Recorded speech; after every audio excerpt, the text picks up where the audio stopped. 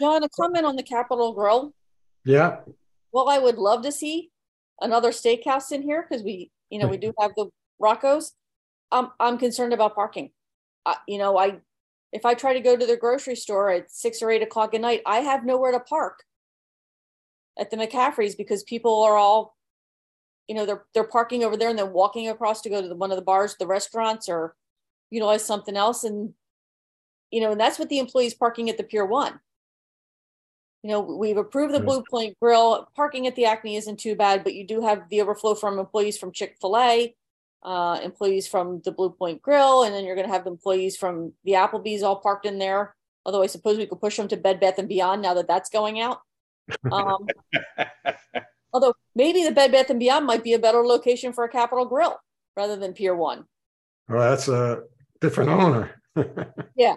But So, so that parking is going to be a concern unless they're going to, park and valet or shuttle their employees from somewhere else.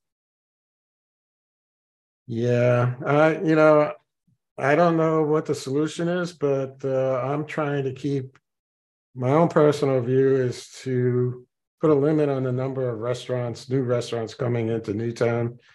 We have quite a few already.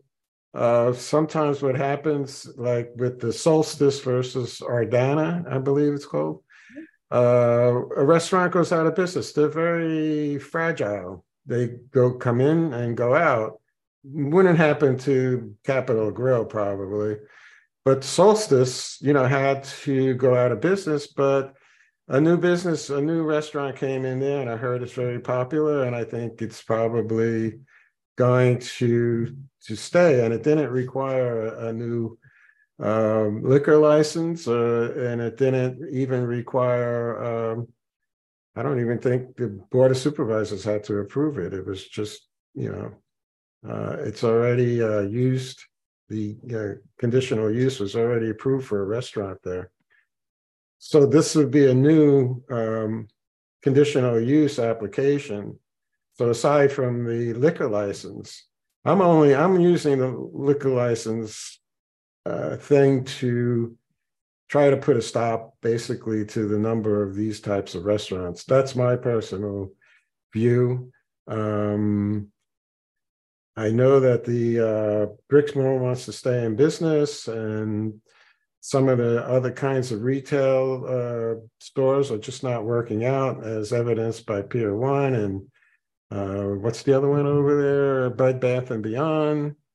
And they have to, do something with the space. And I guess restaurants are the most profitable way to fill up the space. But when it involves bringing in more liquor licenses, I'm not sure. I'm just, I don't know. I'm opposed to it, let's say. Yeah, I don't know, And John. That's a tough one. yeah, This stuff was all approved and probably not in the best of fashion because parking is a problem regardless of what you do over there. As we all know, especially around the holiday season, what have you, right. using liquor, sort of prohibition type approach to control businesses when the buildings are there and we've approved the development and it sounds like there's limits of 45% and they're under that limit. Sort of seems to me, at least without a lot of detail, an arcane way to try to control it. But maybe it's using the back door because the front door is already open. Well, I was also thinking of the other catch 22, or if you want to call it that, is the patios. I'm not sure. Do the patios count as that?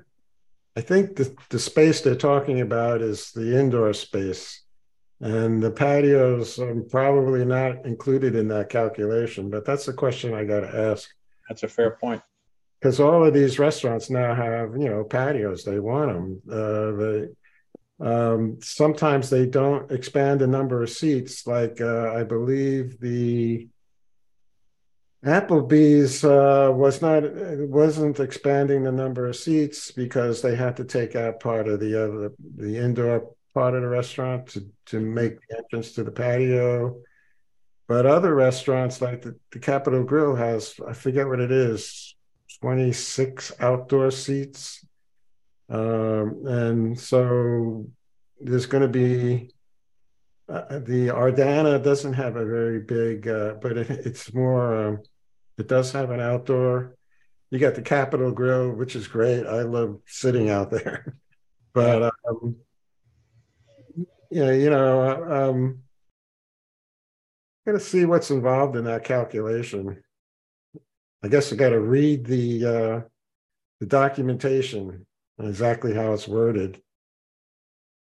That's above my pay grade, but I'll try to get the solicitor to give me his opinion, maybe.